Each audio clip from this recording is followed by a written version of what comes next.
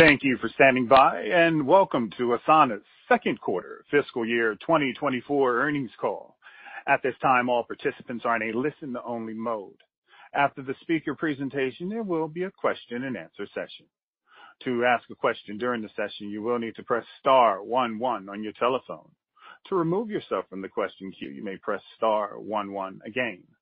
I would now like to hand the call over to Catherine Buan, Head of Investor Relations. Please go ahead. Good afternoon, and thank you for joining us on today's conference call to discuss the financial results for Asana's second quarter fiscal year 2024. With me on today's call are Dustin Moskovitz, Asana's co-founder and CEO, Anne Raimondi, our Chief Operating Officer and Head of Business, and Tim Wan, our Chief Financial Officer. Today's call will include forward-looking statements, including statements regarding our expectations for free cash flow, our financial outlook, strategic plans, market position, and growth opportunities. Forward-looking statements involve risks, uncertainties, and assumptions that may cause our actual results to be materially different from those expressed or implied by the forward-looking statements. Please refer to our filings with the SEC, including our most recent annual report, Form 10-K, and quarterly report on Form 10-Q, for additional information on risks, uncertainties, and assumptions that may cause actual results to differ materially from those set forth in such statements. In addition, during today's call, we will discuss non-GAAP financial measures. These non-GAAP financial measures are in addition to and not a substitute for or superior to measures of financial performance prepared in accordance with GAAP. Reconciliation between GAAP and non-GAAP financial measures and a discussion of the limitations of using non-GAAP measures versus their closest GAAP equivalents are available in our earnings release, which is posted on our investor relations webpage at investors.asana.com. And with that, I'd like to turn the call over to Dustin. Thank you, Catherine, and thank you all for joining us on the call today. We reported Q2 results beating the top and bottom line expectations. Q2 revenues grew 20% year over year as we continue to close large deals in the enterprise segment. Non-GAAP operating margins improved 40 percentage points year over year, while we attained positive free cash flow in the quarter at $14.6 million. Our growth continues to be fueled by some of the largest and most strategic companies in the world choosing Asana. In Q2, we closed and expanded deals across industries such as manufacturing, professional services, healthcare, logistics, media, and financial services. Our most strategic customers are modernizing the way they work, and they're turning to Asana for work management at scale. And as we look toward the next generation of work management and implement AI even further, these relationships will be increasingly valuable. Even with continued macro headwinds and heightened budget scrutiny in the enterprise, sentiment seems to be stabilizing. Customers are looking for ways to consolidate their vendors, getting more ROI out of everything they're doing, and they're turning to Asana. Asana can help to achieve their goals and objectives more efficiently and faster than ever before. In fact, we've seen an increase in multi-year commitments both year over year and sequentially in the quarter. In Q2, we made great progress on improving our non-GAAP operating margins. We expect significant improvement in non-GAAP operating margin year over year for the full year as we focus on operational efficiency and growth, which Tim will talk about more. In the first half of the year, we've been working through the macro headwinds, and we continue to focus on our enterprise playbook, improving sales execution and building substantial enterprise leadership, most recently announcing the arrival of our new CRO, Ed McDonald. I'd be remiss to start with anything but artificial intelligence, given the opportunity it presents for Asana and our customers. So let me jump right in. In short, I'm extremely excited. I've been deeply involved and passionate about AI for a very long time. Asana has the good fortune of sharing a backyard with many of the leaders in AI, including companies like Anthropic and OpenAI. And I personally have been embedded in this community and working with these companies since their founding days as an early supporter of both OpenAI and Anthropic. AI really entered the zeitgeist and captured people's imaginations in November of last year with the launch of ChatGPT. But as the novelty for some is worn out, so is their enthusiasm. My view is that people aren't thinking big enough, and they're underestimating how quickly the foundation models themselves will improve. I believe chatbots are just demos. They're not really the end game. And the real potential of AI is going to manifest when it gets deeply integrated into other software, making it possible for end users to get great results without themselves becoming prompt engineers, and for developers to radically accelerate their productivity. There's also a lot of skepticism around AI that I understand and acknowledge. Many folks have rightly called out the hallucination or black box problems. Folks just don't trust that AI is providing accurate or useful guidance all of the time. They want to be able to trust that they're getting good recommendations, which means they need to understand the thinking process and assumptions that underlie them. Encountering the now infamous hallucinations erodes trust, especially when you can't trace how the AI came up with it in the first place. We've been architecting Asana's Work Graph data model for over a decade, and we believe it will become increasingly valuable in this AI-powered future thanks to what it allows us to achieve with Asana Intelligence. The Work Graph ensures that you have a single source of truth for work data, structured in a way that it's scalable and maps to how work actually gets done inside organizations. With the Work Graph, data is connected across the whole enterprise: work, functions, teams, and people. And this data connection is powerful because it captures the sum and the parts. AI can use the underlying pieces of the work to more accurately draw conclusions at multiple levels of altitude. And with the Asana Work Graph, we believe we're best positioned in the work management category to solve the black box problem because we can show its work and unpack its assumptions from facts and analysis of the work across all teams at all levels of granularity. Here's a tangible example. Let's say a company is preparing for a global product launch, and multiple teams across R&D, marketing, product marketing, and sales are involved. They each have their own projects and work streams that support the overall launch effort, and each lives in one portfolio of work in Asana. Asana Intelligence will be able to analyze all elements of the work supporting the product launch and flag key risks and bottlenecks using granular information from supporting tasks. Before, these hidden blockers would have been a blind spot for the organization and would have taken many conversations to uncover. But now, with the Work Graph and AI, this can be surfaced immediately, and Asana Intelligence will help show its work by pointing how it came to that conclusion based on the work data and the work relationships at its disposal. Asana will highlight where and how this unseen but critical dependency will impact launch timelines visually. The Work Graph makes how work gets done in your organization highly legible to the AI, but it's also going to make the AI's underlying assumptions to its conclusions legible to your organization and the people within it. This is critical for key enterprise requirements like permissions, access control, and accountability. Asana Intelligence, powered by the Work Graph, will serve as a shared map that helps align human intention with AI guidance as they work together to achieve a customer's goals. We believe Asana is the only work management platform built for enterprise scale, with proven capabilities of scaling to 200,000 seats and company-wide deployments, and our enterprise customers agree. As Asana adoption grows across the enterprise, the value we provide increases.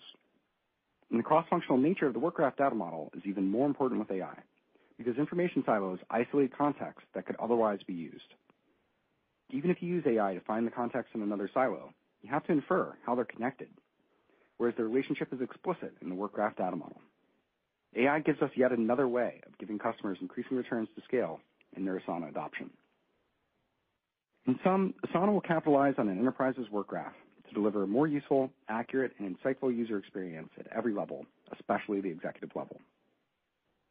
AI is the ultimate accelerant of one of Asana's core value propositions, which is to help companies thrive by connecting company-wide goals to the strategic initiatives, departments, teams, and work needed to achieve them. We see ourselves as creating entirely new software interfaces between teams of humans and working together and the powerful AI models that make getting their work done easier. This is the core of our innovation focus right now. We've already announced a slew of new AI features that are currently in beta that help individuals and teams improve their productivity, like Writing Assistant, Instant Summaries, and Work Organizer.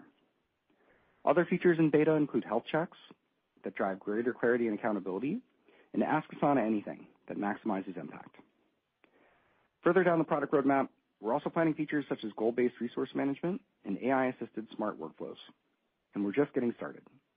You'll see us unveil an exciting new lineup of innovation at our Work Innovation Summit on October 3rd in New York City. This will be our most exciting customer event of the year, with a visionary keynote, luminary speakers, industry leaders across operations, IT, and marketing, as well as a special investor session to talk more about our product plans, go-to-market initiatives, and financial outlook. We'll also be hosting customers at our Work Innovation Center, where we'll share their Work Innovation Score, a cutting-edge benchmark developed by industry-leading experts. The score is powered by the Work Graph and AI, designed to assess organizations' potential for innovation, both now and in the future. The Work Innovation Score highlights our customers' innovation potential, allowing them to clearly identify strengths and overcome obstacles. This is a unique offering in our market, and it's only offered by Asana. It's extremely popular, especially with our largest and most strategic customers. So we're excited to include even more customers in the program. We look forward to seeing you in New York City on October 3rd. In closing, in spite of significant headwinds, we've made measurable progress in the first half of the fiscal year.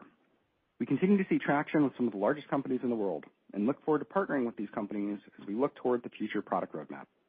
Now I'll turn it over to Anne. Thanks, Dustin. The story in Q2 was really about continued enterprise growth and building our enterprise leadership bench. We've talked about our strategy for moving up market, and we are working and executing on this plan. That said, I know the macro situation is still top of mind, so let me address that up front. Overall, the sentiment in our customer base has remained the same versus last quarter. While it hasn't yet improved, it also has not gotten worse. Budgets continue to be scrutinized, seats are being optimized, and decisions for expansion are being pushed out. But as customers continue to optimize budgets, we are also getting positive competitive signals where customers are consolidating, removing incumbents, and choosing Asana. I also want to talk about net retention rate trends. As the de facto choice for some of the largest tech companies in the world, Asana has likely seen disproportionate exposure to any pullback in that vertical, which is about 30% of our business. Importantly, much of this has been less seat expansion as opposed to anything else, and that remained a factor this quarter.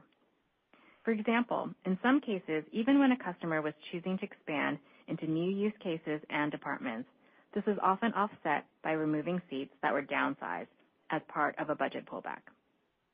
Conversely, as we approach the anniversary at the beginning of this trend, we expect to benefit from any rebound in future quarters.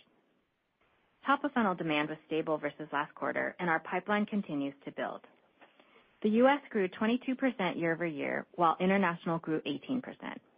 If I split off EMEA separately, EMEA had a particularly solid quarter, reporting the fastest growth across our major regions. Our new leadership and regional model in EMEA are in place, and we're getting increased traction. We closed several of our largest net new deals in EMEA as a result of our improved execution. Growth in our business and enterprise tiers led overall growth at 32% year over year and represents 73% of our revenue. We believe this is a good proxy for our traction within larger customers. Asana goals, portfolios, and reporting are key differentiators for us. Adoption has continued to be strong, and these investments are leading to consolidation wins. Our top-down use case and value selling is resonating, and it's allowing us to land large deals.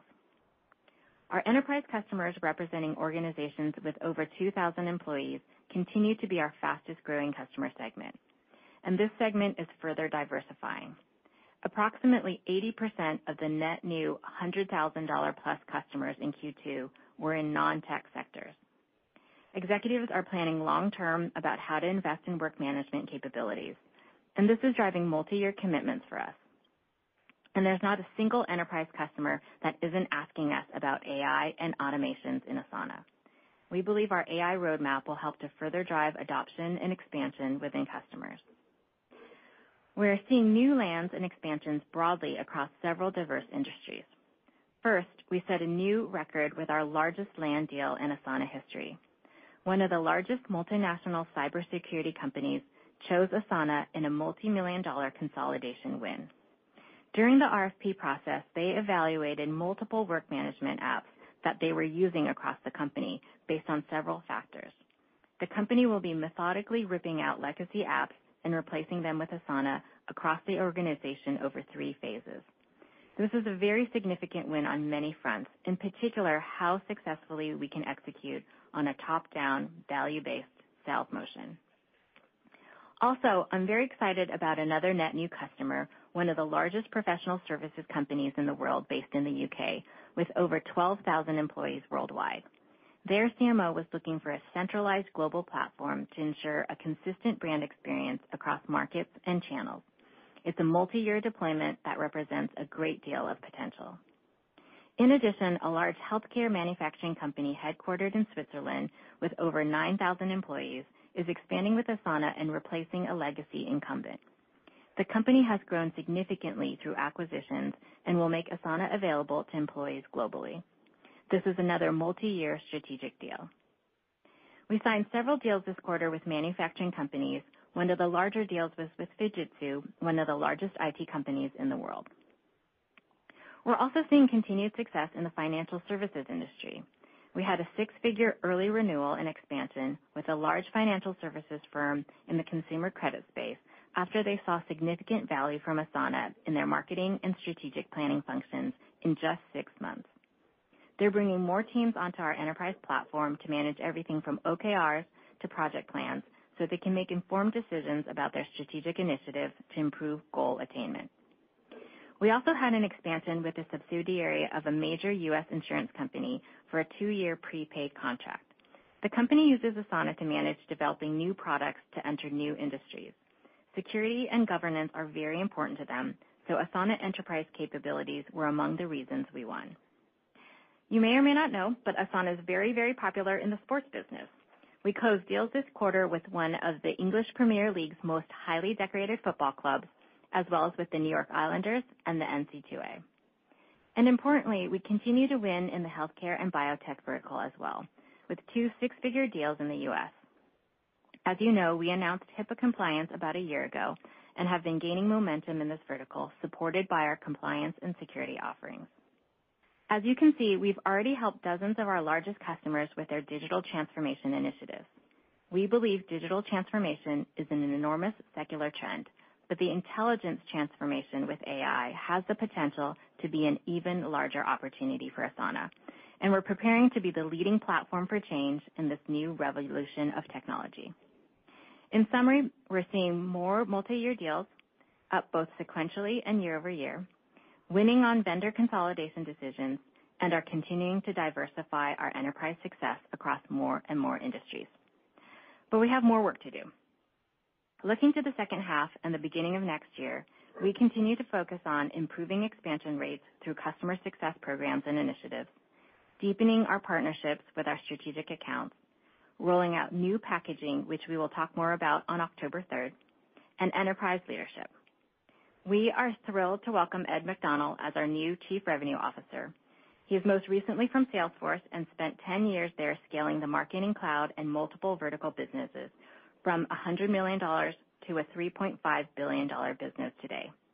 He also has experience from Eloqua, McGraw Financial, and Thomson Reuters.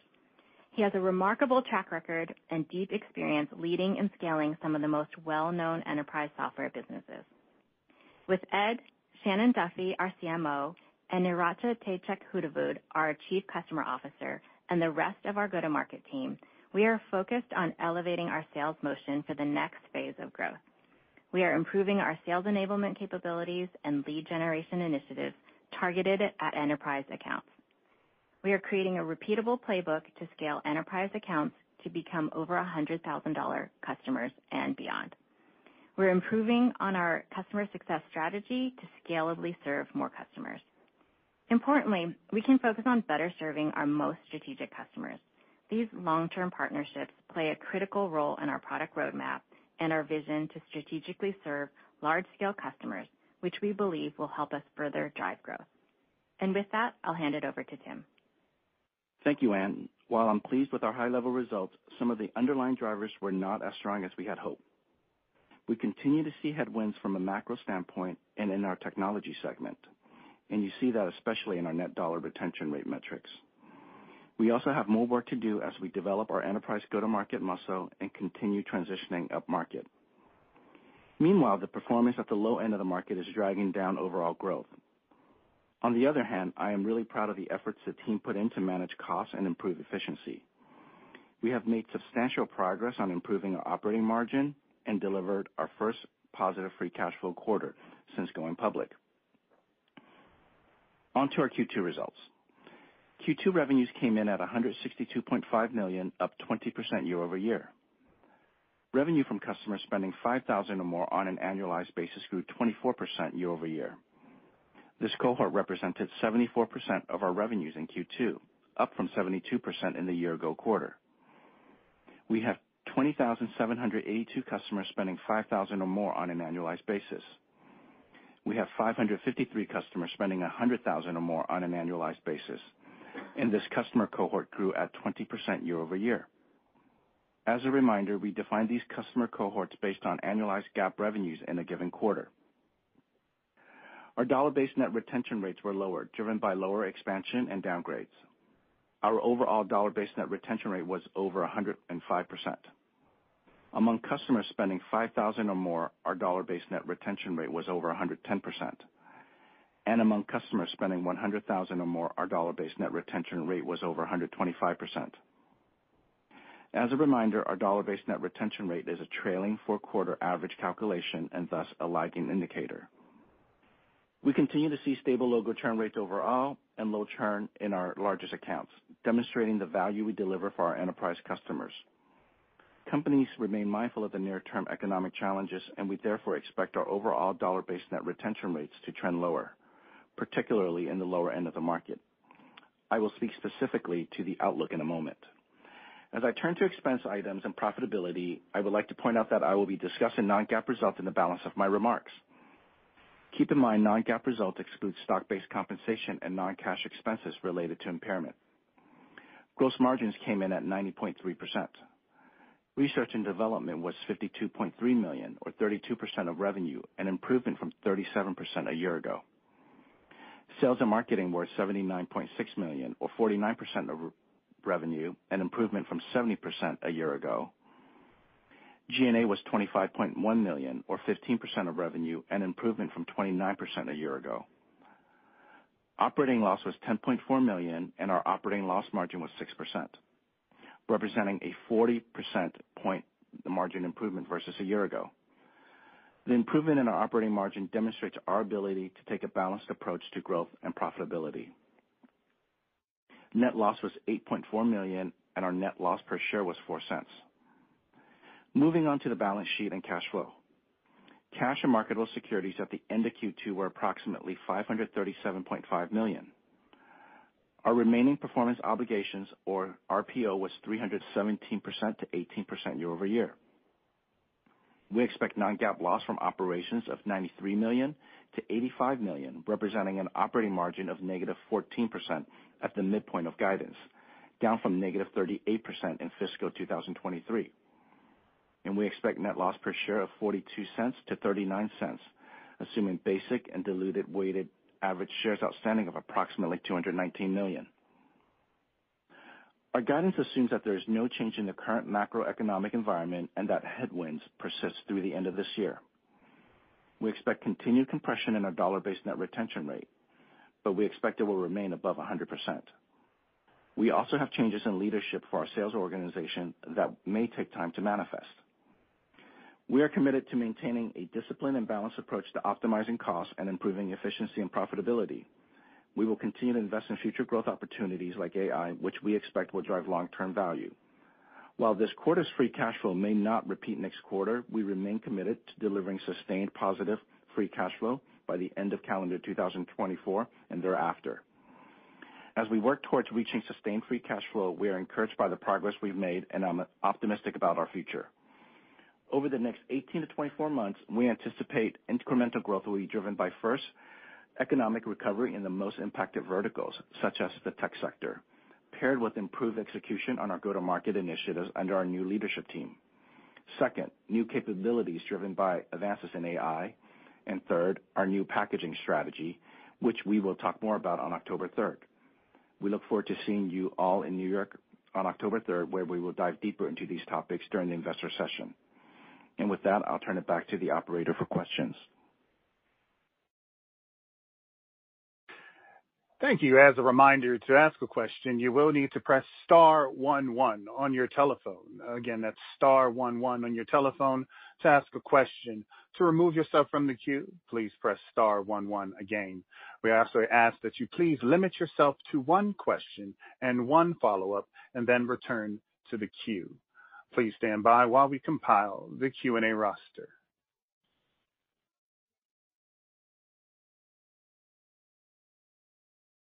Our first question comes from the line of Andrew DeGasperi of Berenberg. Thanks for taking my question. Maybe first on the largest land deal that you've won this quarter. Can you maybe elaborate what went in terms of the discussions with that customer? What kind of stood out in terms of Asana and what they found important? And just generally, do you think this can replicate itself out going forward?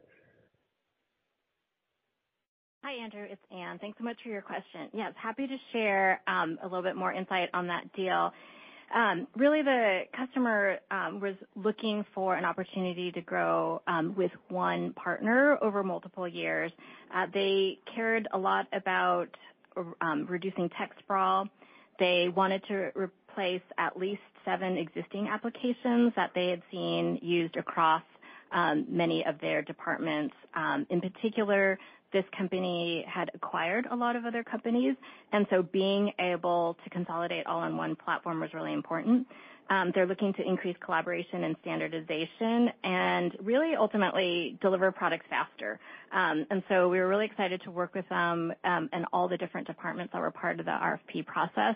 Ultimately, our view on where AI is going, how we can scale our security, and the fact that we had already successfully deployed up to 200,000 employees in our largest account really helped secure that. So we're looking forward to doing more of those, especially where CIOs are driving the decision-making process across the organization.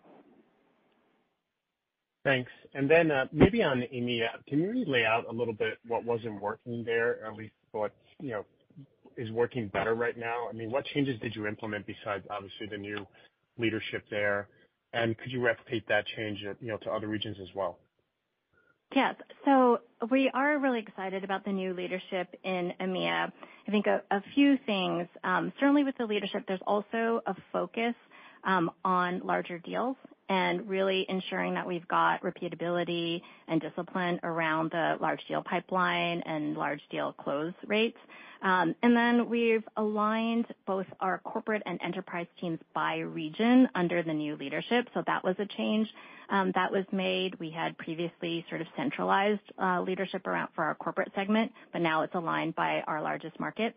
So we're excited to see that momentum. It certainly contributed to the 2 large lands that I mentioned before, one with a professional services organization with 12,000 employees and one with a healthcare manufacturing firm with 9,000 employees. So excited to see more of that. And we do believe that is something that is replicable. We're seeing some great signs in Japan, which is another strategic market where we've got a great new leader on board as well.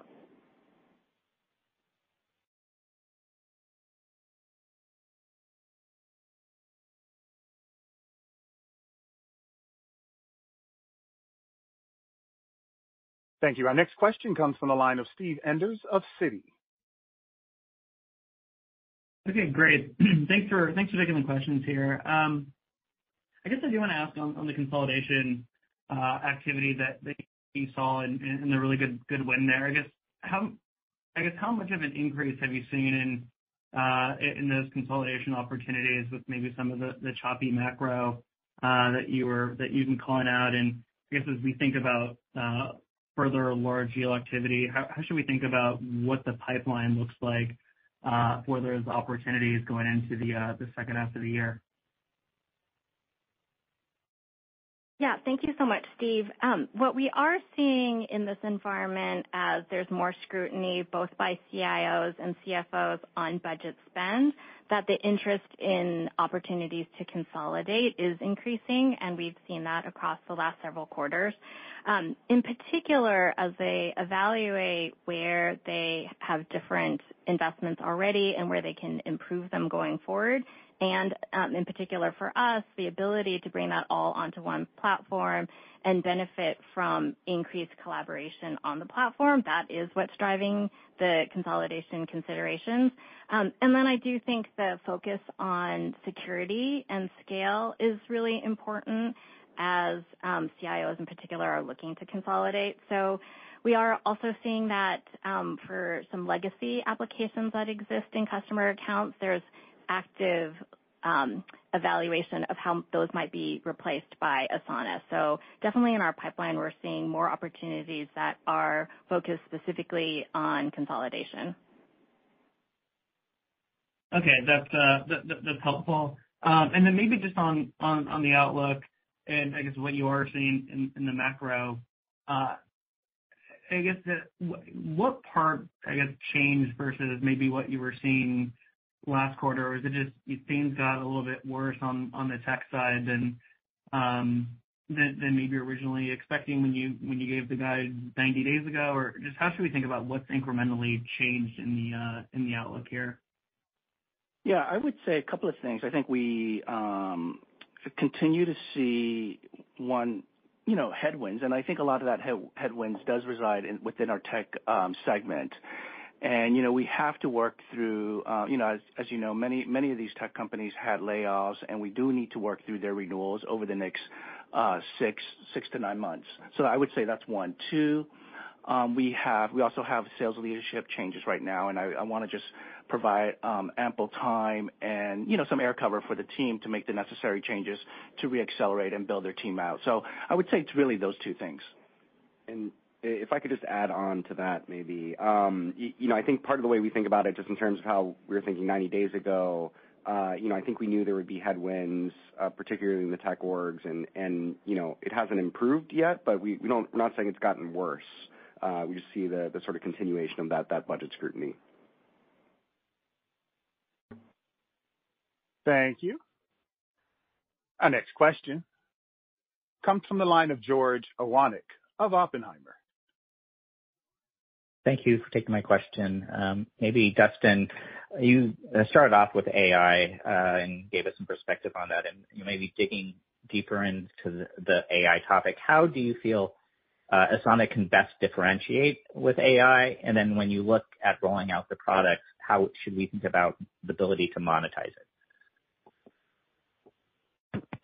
Yeah, sure. Happy to talk about that. And, of course, also want to remind everyone about the event that we're hosting in October, where we'll go pretty deep on both of those topics. First of all, so how will we differentiate? So I think the thing that's really unique about Asana is our Work Graph data model. So we've always had an AI in mind as we architected that data model over the past decade, and we think it only becomes even more valuable in this AI-powered future. So the Work Graph is really ensuring that you have a single source of truth for work data, and it's structured in a way that's scalable, and it maps to how work is actually organized inside our customers. And so with the Work Graph, data is connected across the entire enterprise, work, functions, teams, and people, without having to duplicate pieces of information. And having that data connection is really powerful because it captures the sum and the parts. So AI can use the underlying pieces of the work to accurately draw conclusions at multiple levels of altitude. And so part of what that gives us is, I think we're best positioned in the work management category to solve this kind of black box problem that you sometimes hear about with AI, because we can really show the work and unpack the assumptions from facts and analysis of the work across teams at all levels of granularity. And we've seen that reflected with our customers, too. When we show them the AI features in the beta, they say, hey, this is really bringing the Work Graph to life for me, and really helping make it clear why all these connections are valuable. So we think that'll be a virtuous cycle there in terms of our ability to differentiate in the market, both with our core value proposition and sort of data model differentiation, and to make the AI functionality itself better. So the Work Graph makes how work gets done in your organization legible to the AI, but it also makes the AI more legible to your organization. And so customers really love this idea of like the human and the AI are working together. So there's always a human in the loop. In terms of monetization, not a lot of specifics to give, but we are going to talk more about our packaging changes when we do the investor event in October, and a lot of that's about really accelerating the enterprise on-ramp, but we've also been very thoughtful about how we organize AI within those packages, and I've said before that I don't think AI is really one thing. It's not just a single line item in those packages. There's some AI in each of them, and as the functionality gets more complex, and as the sort of computerized work we're doing under the hood gets more expensive and complex, those types of features show up in the higher enterprise packages. I know we've also had questions in the past, too, about an add-on. I don't think the sort of initial launch is going to involve that, but it is something that we're thinking about, may show up in the future, certainly paying attention to how a lot of the other enterprise products are starting to monetize, and we want to learn from what works and doesn't there. So in the short run, I think the main thing you'll see is that it's helping up-tier customers through the packages is the main monetization advantage, as well as highlighting the differentiation of Asana in the first place so that we win more deals. All right. And maybe just, Tim, quickly following up on that, when you think about investing and hiring with the AI productization and the ongoing enterprise investment, how should we think about the near to moderate term plans? Yeah, I mean, I think one, we've made really substantial progress on our operating margin, but we're taking a very balanced approach in terms of how we're investing and how we're trying to get to profitability. So I think at a macro level, we're going to continue to invest in AI. That's one. Two, and to the degree that we see improvement in productivity and efficiency across our sales and marketing organizations, we'll feel more confident pouring more investment in that area. Thank you. Our next question comes from the line of Jackson Ader of MoffettNathanson. Oh, great. Thanks, guys. Thanks for taking our questions.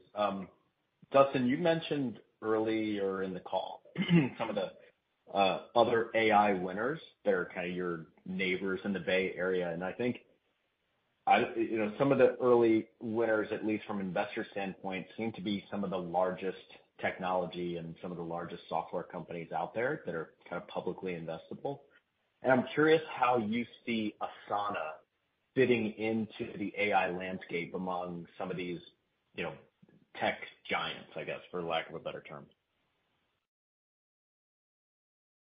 Thanks. So I think there's a couple different ways to think about that. So earlier, I was really talking about the foundation model builders primarily. So OpenAI and Anthropic, and our relationship to them is we're customers. So we're adding value on top of their underlying infrastructure. They're doing. We're very grateful. They've made a huge CapEx investments that we get to leverage just in terms of marginal API fees. And so we're really building on their platform. And I guess I'm not totally sure who you mean by the other large public companies. I mean, certainly NVIDIA is a very, very different kind of company. And then, it's very different. I think a lot of the public stocks that have taken off, they're the cloud compute providers. So again, we're kind of customers in their stack.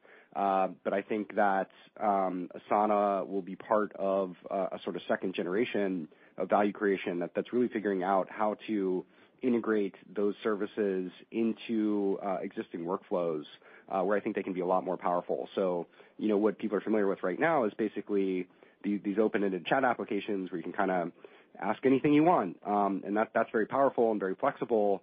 But most people in the world really want to be kind of shown what works best. And particularly in something like work management, we're finding that the kinds of requests we're making to the API are highly structured, highly templatized.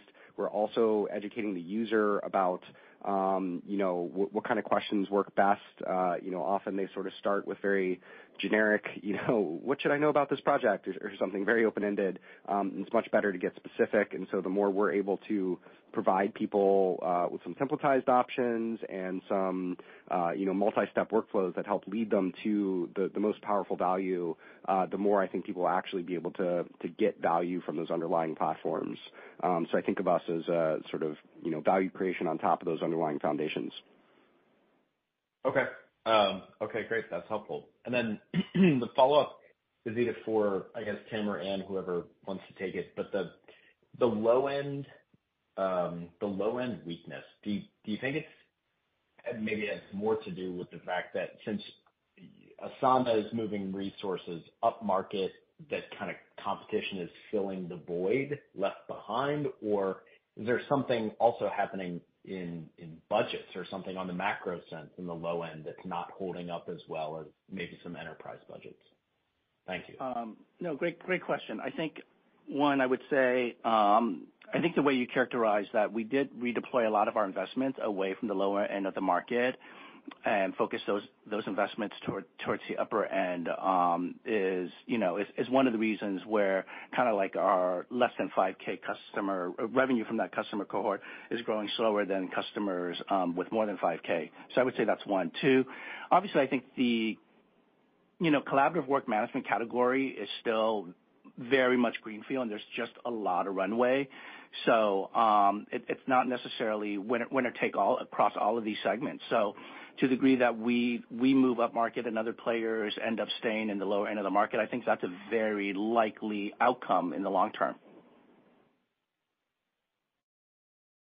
Thank you. Our next question comes from the line of Alex Zukin of Wolfe Research. Thank you, guys, for taking the question. Maybe just the first one, Dustin, for you. I'll ask it.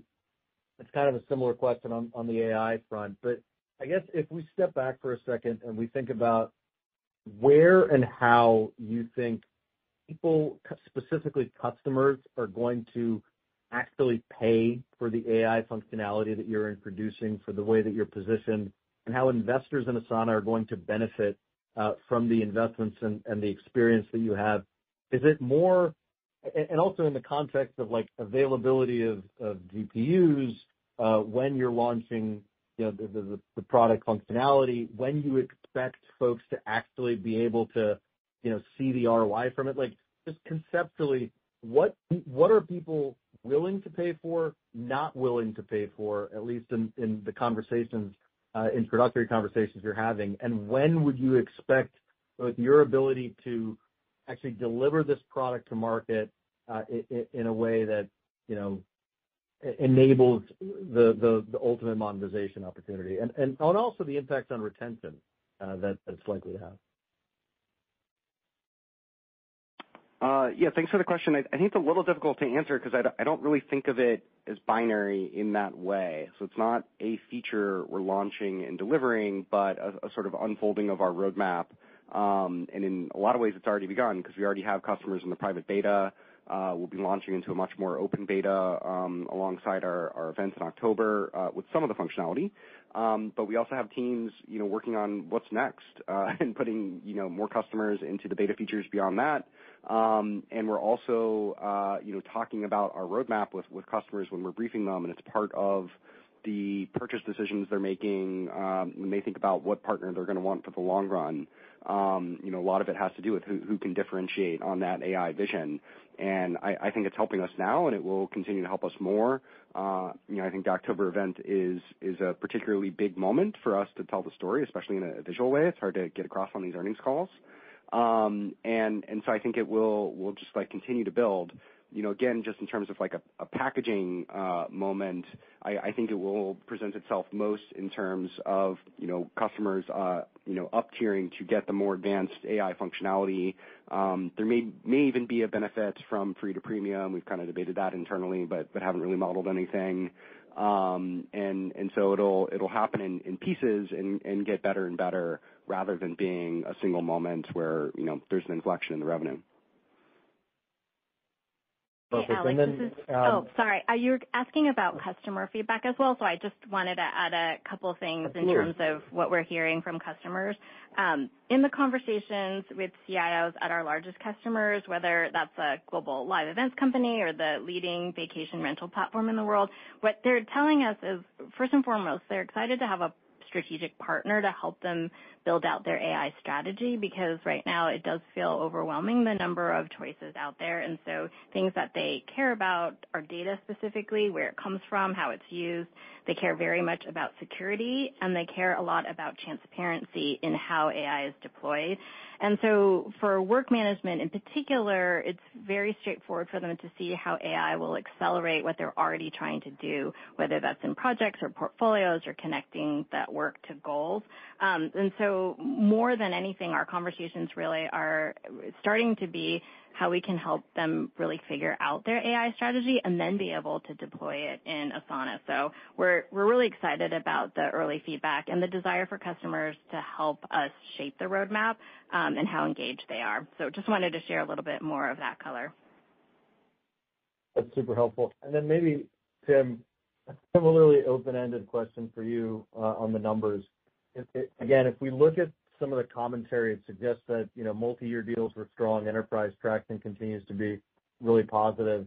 So I'm trying to square that with the forward-looking metrics. Like, if we look at billings, it's kind of, in the low teens growth this quarter. CRPO bookings kind of similarly in that low teens kind of dimension. So is there anything that is kind of one-time in nature, specifically, that we should be paying attention to? Because your guidance for Q4 kind of implies you're exiting the year just over double-digit growth. The Street has you doing something a lot better than that for next year. So given the commentary you made around the 6 to 9 months of kind of still having that renewal headwind within these large tech companies, like, when should we see kind of the turn happen? Is that a Q1 phenomenon, Q2? Like, how do we think about that? Yeah, I think, it's a great question, Alex. I think one, I just, for clarity, I just want to say, while we're encouraged by the number of multi-year deals, they are still a minority, a small percentage of our total billings. So that's one. Two, I would say certainly I think we continue to see, kind of the same environment that we're operating in the first half of the year, and that the environment not getting materially better or worse right now. So, to the degree that, with our net expansion rate, I do think it's going to take another 2 to potentially 3 quarters for all the renewals to work themselves out so that we have an easier comp after that. And then I also, obviously we have new sales leadership coming on, and we want to just make sure that there's adequate, room for the leaders to kind of make the necessary changes as we go up market. Thank you. Our next question comes from the line of Josh Baer of Morgan Stanley. Great. Thank you for the question. I wanted to ask one on the net retention rates. And Tim, just kind of thinking to some of your comments on some areas not as strong as they hoped and sort of taking another 2 to 3 quarters to get easier comps. Just wondering, like, what gives you confidence that retention rate can remain above 100%, just kind of looking at some of the trend lines and deceleration that we've been seeing? Yeah, so I would say, Josh, that the thing we looked at obviously is a combination of both the downgrades and the expansion, and that's where most of the compression has really come from in our net expansion rates. That companies aren't expanding as fast as they had during, prior years, and that companies that were planning to grow ultimately ended up doing layoffs and having to readjust their renewals with us. So I do think, like, those things need to work themselves out, and that over time, the one encouraging side I would say is that when we look at logo churn, especially on our large customers and across the base, essentially, those have remained unchanged. So the companies that are using us are staying with us while they are downgrading or expanding less right now. I do expect them to, over time, as the economy gets better, to hire, deploy more seats, and as we add more functionality into our different packages, have them kind of move up into these kind of more advanced packages that we'll be offering later this year. Okay, got it. And then kind of related, since that's backwards looking, was hoping you could give a little bit of color on the linearity through the quarter, but then also into August as well, on what you're seeing as far as demand trends. Yeah, I mean, I think in terms of just kind of like how the quarter shook out this last quarter, I would say no different than what we saw in Q1 and Q4 of last year. That generally the first couple of months a little bit slower, and then kind of deals being somewhat most of the larger deals being somewhat in the last month of the quarter. And I think August traditionally for us, there's some seasonality, primarily because EMEA is a slower month. They're generally on vacation. But I think when we look at the pipeline and when we look at how we enter the quarter, I think we feel pretty good about how the quarter is shaping up right now.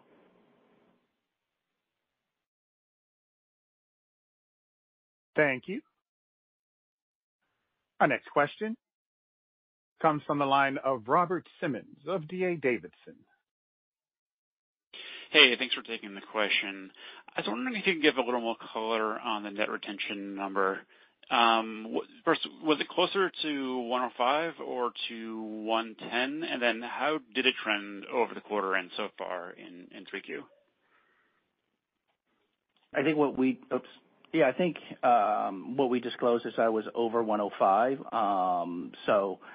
Last quarter, I believe we said it was over 110. So you can imagine kind of the data point and the trend lines of that, why we would drop the disclosure from 110 to 105. Okay. And then I guess two things. I mean, have you seen any change so far in 3Q? And also, could you give some color on what you've seen on that number, kind of inside and outside of tech? I think it's certainly stronger outside of tech, and I would say, similar to the commentary that we made about the different segment. I would say the headwinds, we've seen headwinds in obviously tech and non-tech, but I would say it's definitely more pronounced in the tech segment.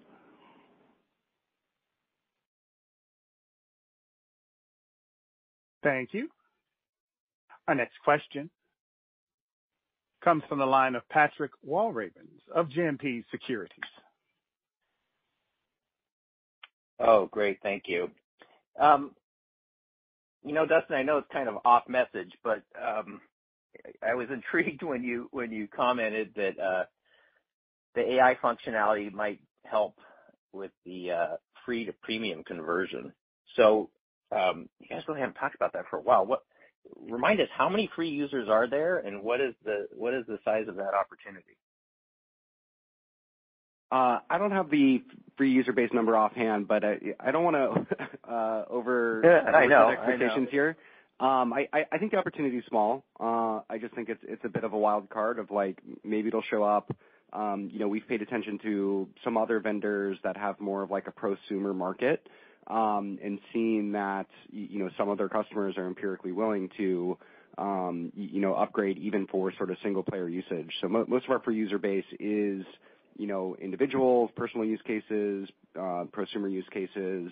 And so I think some of them, might be more enticed by this than, some of the other functionality that was more oriented around teams. I just think there's a little more that is valuable to, specific individual end users, even if they're not collaborating, or if they're just collaborating a little bit. So that's the only reason I mentioned that, but I do think it's small. It could be nothing. I don't want that to end up in analyst models, to be honest. Yeah. Okay. A lot of us pay for ChatGPT, so it is kind of interesting. And then one for you, Tim, just how should we think about the shape of free cash flow margins in the second half? I mean, you said not to expect necessarily another $15 million, but how do we think about that? Yeah, I think you should, you should expect our free cash flow to be negative for both Q3 and Q4. But we'll make improvements on a year-over-year basis, and that the margin will improve from kind of Q1. I think Q2 was a quarter where we essentially had a large invoice in Q1 with one of our largest customers. We collected that cash in Q2. That certainly helped with our free cash flow. But we won't see that for another year. But it'll improve on a year-over-year basis. Thank you. Our final question comes from the line of Brent Thill of Jefferies. Dustin, impressive hire with Ed McDonald coming in as CRO from Salesforce. Maybe if you could talk through your top aspirations, out of the gate for him, and if you could speak to also anytime we see new CROs come in, there tends to be a little wake turbulence that's felt. How impactful do you think that wake turbulence will be in the changes that you would like him to make? I'm sorry, that word was weight turbulence? Oh, okay. A wave. Okay. Sorry for getting the airplane chatter on you. Yeah, well, Ed is a really seasoned executive, and he's built a number of teams over his career, and has seen where we're going. So he's come in and really demonstrated the ability to make decisions quickly, inspire the team, and just get the lay of the land really quickly. I was actually really impressed even before he started. He went really deep on the company, did a ton of research, and really got to know us. So he was able to sort of onboard and hit the ground running, and has just been, sprinting ever since he got here and has already made a lot of progress. So, I feel really good about it right now. We're still only, I think, fifth week. 1 month in. And so, there's still going to be a learning curve, but it's been really impressive so far. And so, optimistic about minimal wave turbulence. Thanks. Thank you. I would now like to turn the conference back to Catherine Braun for closing remarks. Madam? Thank you again for joining us today and making the time to hear our earnings results. We look forward to seeing you in New York on October 3rd. This concludes today's conference call. Thank you for participating. You may now disconnect.